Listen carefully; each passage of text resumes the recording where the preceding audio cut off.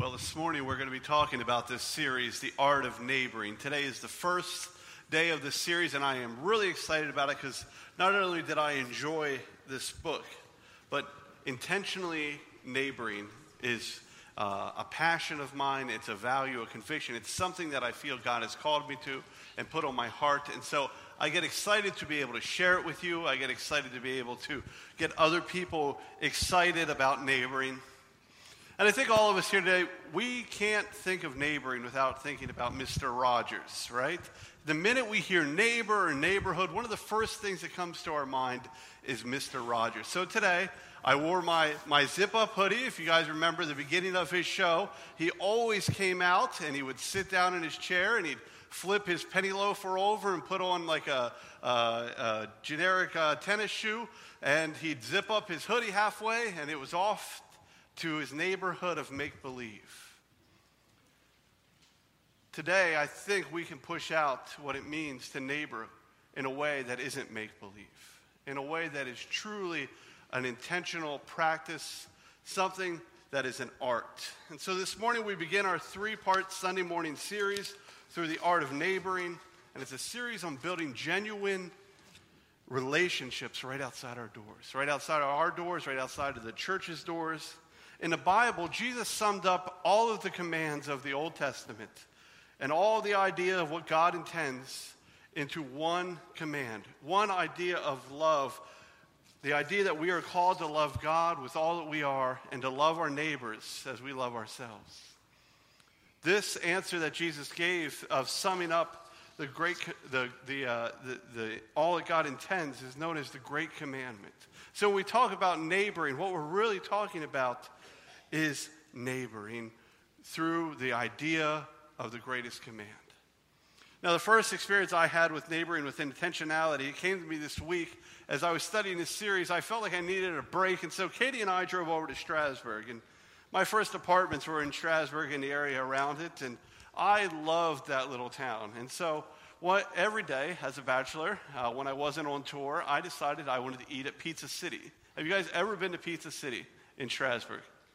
Pizza City is hands down the best cheeseburger sub you've ever had. And so back then I used to eat 2 of those every day for lunch. And I don't think I can do it anymore. But they have a special way of putting pepper on the lettuce that it just makes my mouth water. And so I was in the mood for this. And so we decided to drive over there. And I used to know the old owner very well. His name was Sam. He was an older Italian guy that has since passed.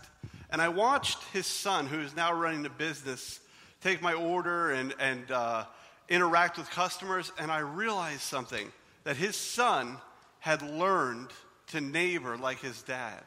He had learned to remember things about the neighbors. He asked someone how their vacation was. When I came in, he held the door for us.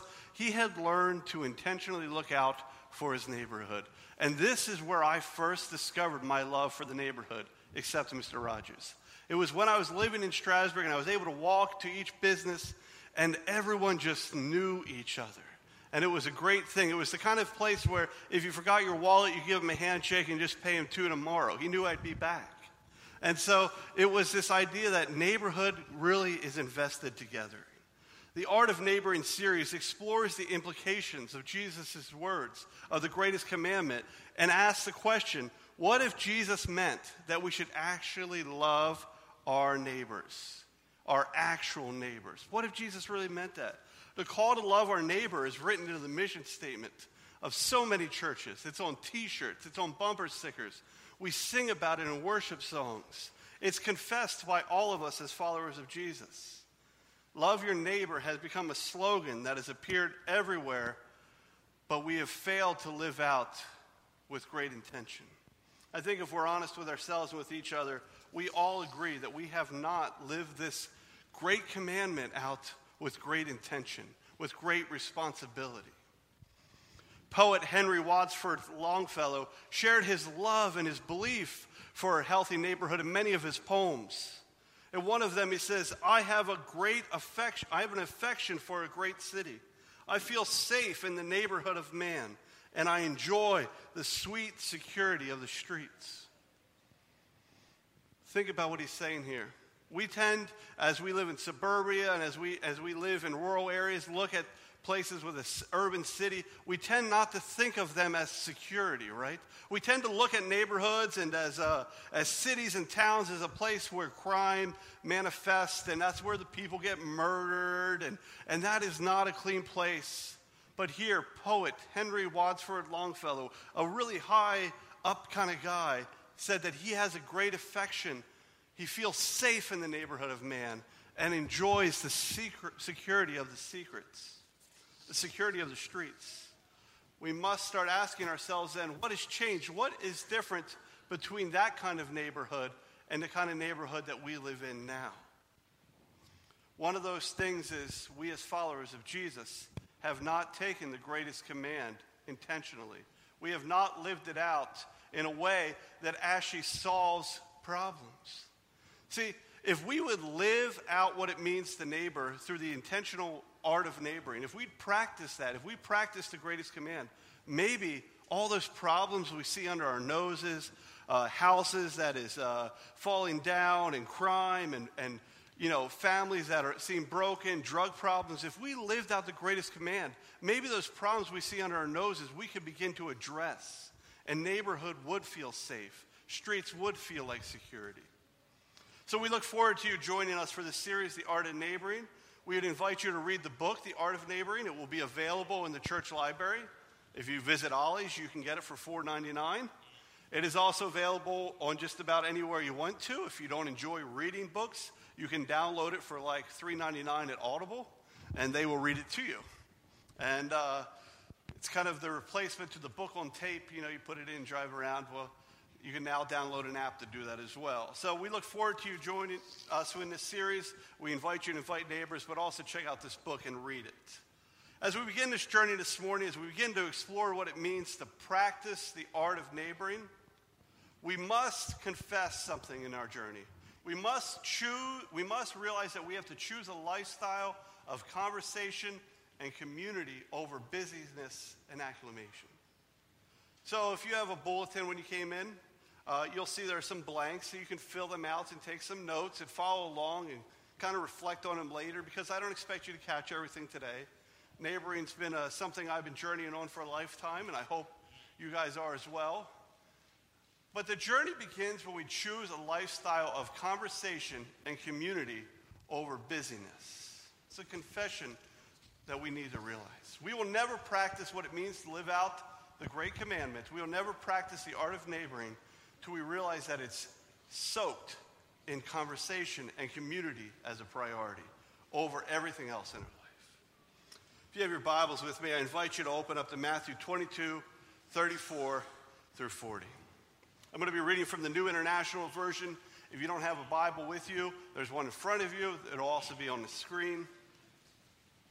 In the book of The Art of Neighboring, before he shares his feelings on this next passage, he tells about a time in Denver when he was pastoring, and Jay Pathak is his pastor of the Mile High Vineyard in Denver, and he just throws the best event that he can think of. I mean, he gets this big band, and he puts radio ads out there. He markets it as much as he could do.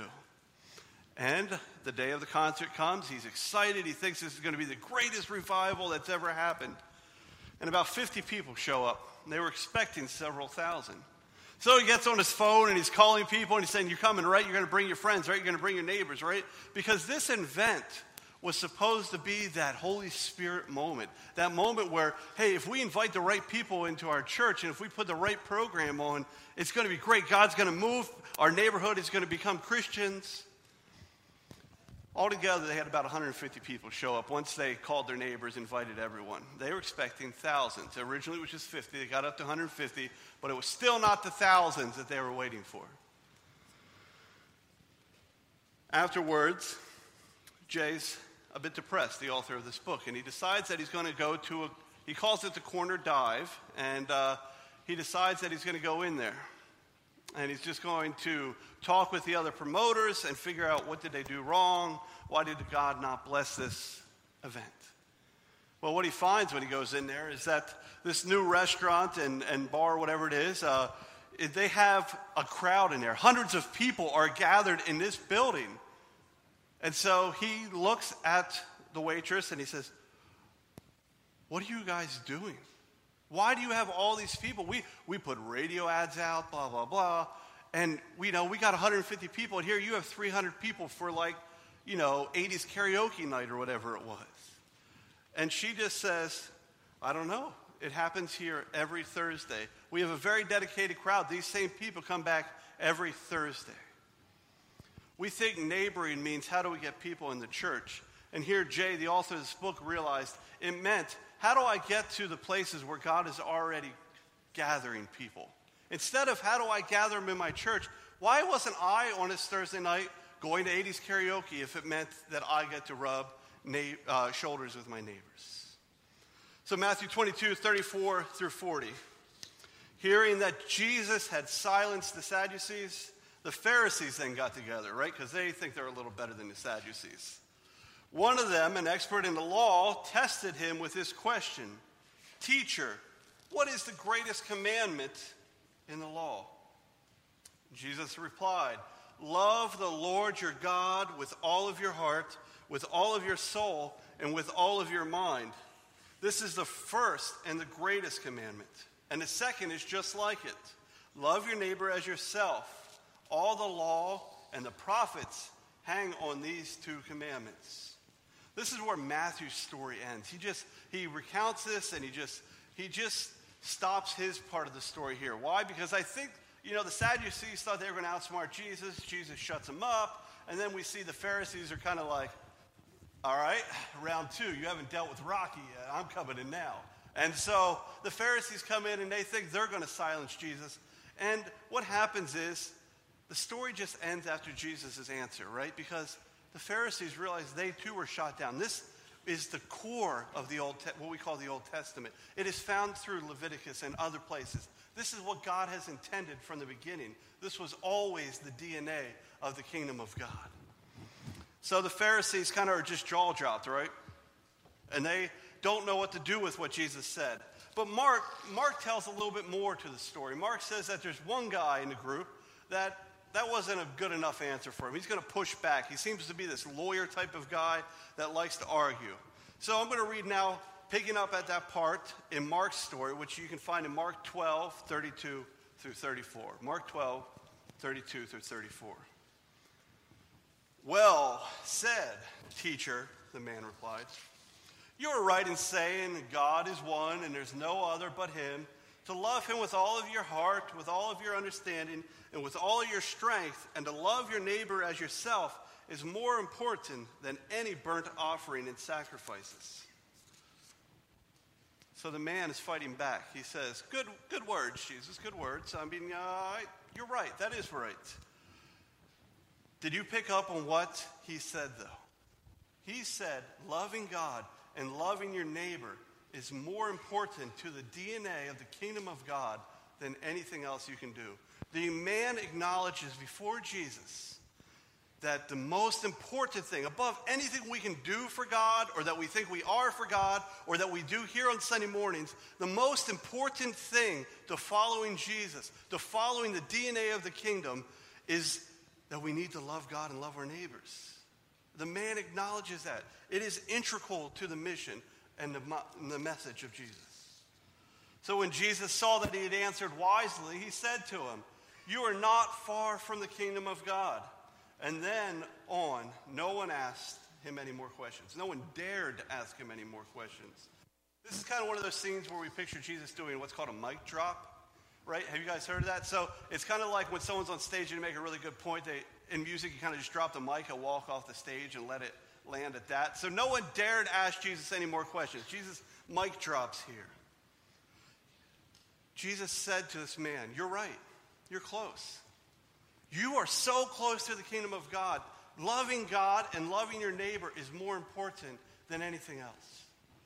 The thing that we try to probably avoid or justify away the most, we find as an integral part of who we are as followers of Jesus. So then we have to ask ourselves this question. If that is so integral to who we are, what happens if we don't do it? What happens when followers of Jesus Do not take the greatest commandment, literally. I, in the book, would suggest that there are three things that happen. We become a people that are isolated. We become a people that are fearful. And we become a people that misunderstand each other. When my grandmother was passing away, we cared for her. And we lived with her. We were able to be with her in her last days. She had become a person that made sure every window was locked at night and asked if the doors were locked. It wasn't the grandma I knew growing up. The grandma I knew growing up in her house, she lived along Harrisburg Pike, and every day strangers would walk up and knock on the door. Can I borrow your phone? My car broke down. Hey, do you have an apartment for rent? Can we buy some of the fruit and vegetables out of your stand? Her whole life, as I can recall, her front door was always unlocked, and she always let people in. But she had gotten to a place where she was not interacting as much with community, and she became isolated. Do you guys know people like this? That the less they interact with their neighbors in their neighborhood, they actually become more and more isolated? Or maybe we have a hermit in our neighborhood that kind of looks like this kind of guy. We had a hermit in our neighborhood. We used to like to throw stones on his metal porch, right? And he was fearful and came out with his gun and yelled. I never did that, Mom, if you're listening. So, these are the three things that happen. Isolation. We will live lonely lives. It's far too easy to leave our house every morning with our head down. We grind it out work. We come back home. We hurry inside to rest. We live more on social media with each other than the actual people around us. So in exchange, not only do we not get to know the people around us, but they don't get to know us. Fear. We will become a people that are weary of our neighbors, scared of them, and they will become scared of us. We are scared of the city because we actually don't interact there. So it seems scary. It seems foreign to us. But for somebody that's lived a lot of my life there, this city is actually very safe. It doesn't scare me at all, even with the current climate of crime that is happening there. Whatever is unknown is always scary to us. So when we don't know our neighbors and they don't know us, we have no choice but to imagine the worst. We judge them out of fear because we don't know them. Misunderstanding. When we don't know our neighbors, it's easy to judge and get the wrong idea about them. Their house is pretty run down. I mean, don't they ever change the shingles? I mean, why don't they weed the gardens? People probably say that about my house. You don't know what I say about their house. All right, so we look at people and we judge them. We understand them based on what we see. Well, their red minivan blows a big pile of blue smoke every time they get by. Don't they care about that? We may not know what's really affecting them. Maybe their mom's in a hospital with cancer. Maybe he's been laid off for work for weeks. When we don't take the greatest commandment literally, we fall subject to isolation, to fear, and to misunderstanding. It is through the greatest command that Jesus is actually inviting us to love in the same way that he loves. He is saying the greatest thing you can do is to love God and love your neighbor, because that is what he showed, love for his neighbor and intimacy with his Father. As we continue looking at the teaching on the greatest commandment, I invite you to turn with me to Mark 12, 32 through 34.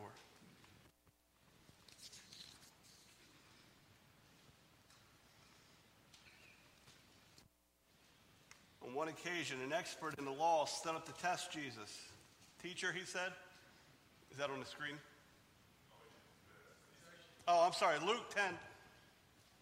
Sorry, we had some computer problems when we were printing this today, but my computer reprinted my other slide. Sorry. Luke 10, 29 through 37, if you can join that with me. On one occasion, an expert in the law stood up to test Jesus. Teacher, he said, what must I do to inherit eternal life? What is written in the law? He replied, how do you read it? So he answered, love the Lord your God with all your heart, and with all of your soul, and with all your strength, with all of your mind, and love your neighbor as yourself. Same answer that we see again. You have answered correctly, Jesus replied. Do this and you will live. That's a concept right there. Let's just pause that I would ask you to push out this week. What does that mean? Do this and you will live. Continuing, but he wanted to justify himself, so he asked Jesus, but who is my neighbor? He wanted to justify himself, so he asked Jesus, who is my neighbor? In reply, Jesus said, a man was going down from Jerusalem to Jericho, where he was attacked by robbers. They stripped him of his clothes, they beat him and went away, leaving him half dead. Then a pastor happened to be going down the same road. Allow me grace for this example here. A pastor happened to be going down the same road, and when he saw the man, he quickly passed on the other side. So then, too, a Mennonite, when he came to the place, he saw him and passed him by the other side. But a Muslim, as he traveled, came where the man was, and where he saw him, he took pity on him. He went to him and bandaged his wounds, pouring on oil and wine. Then he put the man on his own donkey, brought him to an inn, took care of him. The next day he took out 2 denarii, and he gave them to the innkeeper. Look after him, he said, and when I return, I will reimburse you for the extra expense you have. Jesus said, which of these 3 do you think was a neighbor to the man who fell into the hands of the robbers? The expert in the law replied, the one who had mercy on him. Jesus told him, go and do likewise. Jesus tells the story of the Great Samaritan to illustrate what it means to intentionally practice the art of neighboring. But I put a twist on it because that was a shock, right? The Mennonite part was funny. We can laugh at that. But when I put Muslim in there, I didn't hear laugh. Do you know why? Because we are a people that are isolated and fearful and misunderstanding of them as well. We as Christians don't tend to interact with a Muslim people. In the same way, a Samaritan and a Levite wouldn't have been hanging out either. In the same way that it would be a shock to think about a Muslim caring for a Christian, it was for these early followers to hear that that guy helped that guy, or when the guy came to, that's the guy that helped me. These two despised each other. They fought about their roots, their DNA, their heritage, their right living. Who was truly a follower of Jesus? They were enemies of theological understanding. Jesus tells the story of the Great Samaritan to illustrate what it means to intentionally practice the art of neighboring.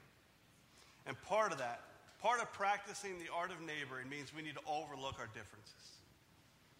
Practicing the art of neighboring means we need to overlook our differences. What we see happening here is the 2 guys that were most like the guy beat up on the road ignored him.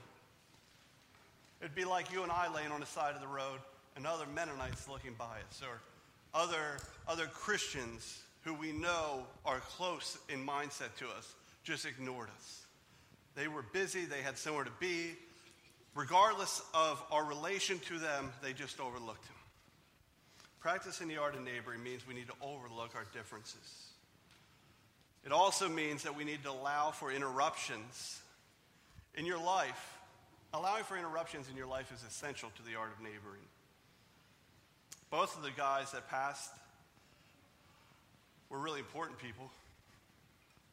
They were really, really busy people. And they had places to be because that's what God wanted them to be, really busy people. They wanted them to get from point A to point B to make sure the task that God gave them was finished. I'm sure each one of them had somewhere to go and somewhere to be, just as everyone does that we walk by. However, in living out the greatest commandment, the Samaritan became flexible. He was probably one of the hardest parts. This is probably one of the hardest parts for us as Americans to grasp, especially Americans in the Northeast who are dictated, defined, and run by our schedules. At the end of the day, we must be willing and flexible to schedule time with a neighbor. We must be willing to be impromptu with a neighbor. I am more and more convinced that we aren't a busy people or a scheduled people. We are a people with misappropriated priorities. We are people that are ruled by different priorities. So when we tell somebody or we tell the church we are too busy for that, what we are really saying is, sorry, my priorities are different. What we have seen over time is that some people made things priorities in the church that weren't. And so now, church has not become a priority. But integral to the kingdom of God, the priority of the kingdom of God, is the fact that we must learn to love God and love our neighbors. That is a priority. And when we are too busy to do that, or too busy to do that together as a church, then what has really happened is we are saying, sorry, that doesn't take priority in my life. Sorry, Jesus, I am too busy for that priority. I'd rather do the other priorities you gave me. But this is the first priority Jesus gave us. So how well do we know our neighbors? Over the next few weeks, I'm asking you to challenge yourself. Draw a tic-tac-toe board on your paper. If you have a pen, find some blank piece of paper and draw a tic-tac-toe board. I don't care if your neighborhood is made up of rural fields, cookie-cutter retirement homes, planned communities like I live in, or an urban center. God doesn't differentiate what it means to neighbor in each context, and neither will we. Using the tic-tac-toe chart, look at this next image. Draw an A, B, and C in the next one, each one of those. An A, a B, and a C. This week, think about this. For A, and the 8 houses that are around you, write the name of every neighbor that lives there, okay? Well, that's Sam and his wife Jen, and they have kids Cletus and Clyde and Karen. And so try to name every neighbor in each one of those 8 houses. Let's say something relevant about them. So, not things that you just don't get from glimpses. So not drives a red minivan, but, I know he's a lawyer, or he's originally from Ethiopia. She's a stay-at-home mom. Write some relevant information about them that you already know. And then C, write some in-depth information, something that you would only know by actually interacting with them, by living out the greatest command. Well, okay, I know. He wants to graduate college and be a stockbroker in New York City. Write something detailed that you know about them. What are their career plans? What are their feelings on God, their biggest struggles, their biggest fears? Anybody think they can do that for all 8 of their neighbors already? The ironic part is that through this practice the book teaches, 10% of people that they taught this idea to knew the name of all 8 neighbors. So 10 out of 100, right? 10% know the names of all 8 neighbors. 3% can fill out relevant information for all 8 of their neighbors. And I wrote 1%, but it's actually less than 1%, they said, can fill out the in-depth information for each of their neighbors.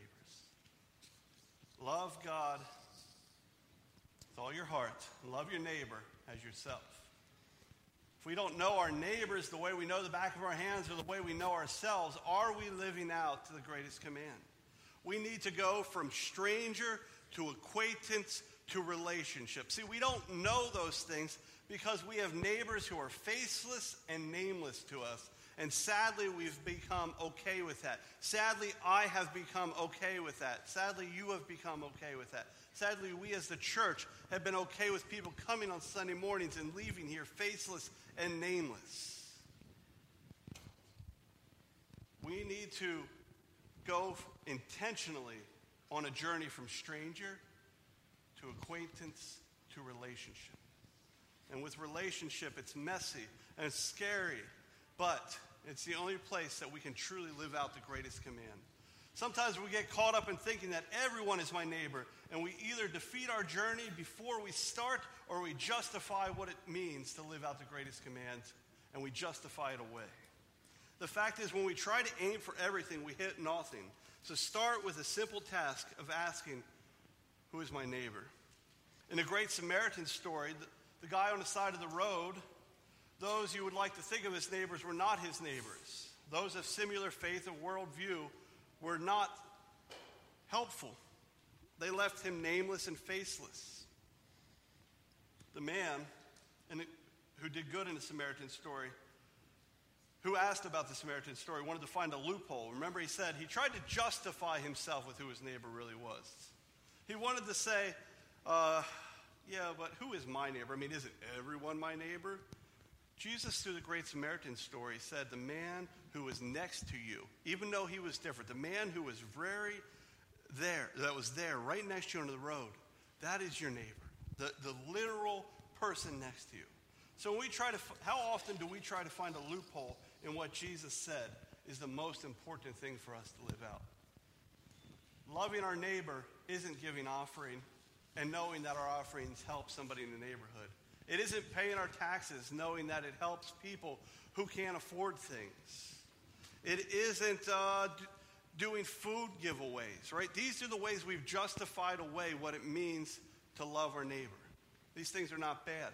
These things are the responsibility of the church, but they are not living out the greatest commandment.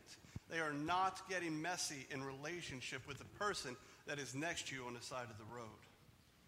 We define our neighbors in the broadest terms. We think of them as those who we help throughout life generically, rather than those opposite of us that we pass on the street in our neighborhood. Sadly, we have not lived out the greatest commandment. In Acts 17:26, the early church is modeling Jesus' idea of the greatest command, and they come to a realization. Listen to this quick passage. From one man he made every nation of men, that they would inhabit the whole earth, and he determined the time set for them and the exact places where they should live. God did this so men would seek him and perhaps reach out to him and find him, though he is not far from each one of us. We are called to love God and love our neighbors as ourselves because that is how God intended the kingdom to work. The early church came to the realization that they were in that place, in that time, with reason. They were in that location with reason. They weren't going, got a better school district over there, I'm going to move there. They realized where they were was with intention. They realized that God did this so men would seek him and perhaps reach out for him and find him through neighboring, through realizing neighboring matters. We must honor the reality that God may have placed us in our specific neighborhoods for a reason. We must honor that. We must honor the reality that the reason we live where we live is not because of the school district, because the kingdom of God wants to break through in that moment, and he wants to know your neighbor. In realizing that, like the early church, we must also act on the realization that God may have placed East Petersburg Mennonite Church in this neighborhood for a reason. It's great if you want to mirror what it means to love God and love neighbor in your neighborhood, but it does not excuse you from taking away from the mission of the church. Does anyone know how the first building got built in the 1700s that we met in? I've been doing some research on the history of East Petersburg Mennonite Church. As you know, it met on Lemon and State Streets, where the Church of the Brethren was, and then Real Life Church of God. When that land was given to us as a people, it was given, it said, for the glory of the kingdom, and can be used by any Christian faith for the glory of the kingdom. In it, he said, there's a building built on it that was built for religious activities. You will meet there when it's finished, and you can also use it for a school. When that happened, neighbors, Christian, other religions, everybody came together in East Petersburg. Back then it was just called Petersburg. Came together and carried a piece of log and built this early schoolhouse, this union building, this cabin-like building on Lemon and State Street. Neighborhood was woven into who we were. It wasn't just us building our own building. People were so excited about the church and about the school and the fact that we were going to be there that the neighborhood picked up logs and dragged them from across town. It wasn't so close together back then. Everything was kind of spread out. Drug them and built the building. We have had reason for being in this neighborhood since that day. Since the day that the neighborhood came together and helped define who we are. We have been placed here as a church in this neighborhood for a reason, and we must realize that. We must work together for the kingdom of God in this neighborhood because that is what God wanted from this church from day one. If we do not take the greatest commandment as a literal call, then we turn it into nothing but a great metaphor. And through dedicated lip service, we believe Jesus loves our neighbor, and we believe the kingdom of God wants to encounter them. However, we have often failed at tangibly and intentionally living that out to them. Through dedicated lip service, we believe it. We fail to live it out. We often talk about the church and how we can respond to God's love to refugees, to victims of conflict, to racism, sex offender victims, and more. Yet our church is made up of cradle believers who have never learned to walk out what it means to love our neighbor. We want to solve the world's problem. Our denomination wants to solve the world's problem. Every church in this neighborhood wants to solve the world's problems. We see things on TV and it causes our hearts to hurt, and we want to respond to it with the love of God. Yet we have not even walked out what it means to follow God and to love God in our context. And we are trying to fix the world of some bigger problems. We often talk about how the church can respond with God's love, and it begins with loving God and loving our neighbors as we love ourselves. As we close, we're going to close with a moment of confession before the Lord as the worship band plays. As they come up and lead us in this song, they're going to lead us in the song of Open the Eyes of Your Heart. I encourage you to stand. I encourage you to open your hearts to what Jesus may be saying to you in your context. I begin to ask that you explore what is it that he wants you to live out to your neighbors. And as we hit the benediction, we are going to hit a moment where I think the Holy Spirit is going to want to do something this morning. And so as we engage in a song together, as you sing, open the eyes of my heart, Lord, let it be a reality that you're asking him to open the eyes of your heart to your neighborhood, to the greatest commandment, and not as this abstract metaphor, but a literal reality in which the kingdom needs us to live out so that God can actually move in power within our neighborhoods. Let this be a moment of confession, because I have failed at doing this. I continue to fail at doing this in the same way that we all have. But we need to journey to be a community learning to live and love like Jesus by living out this DNA of the kingdom.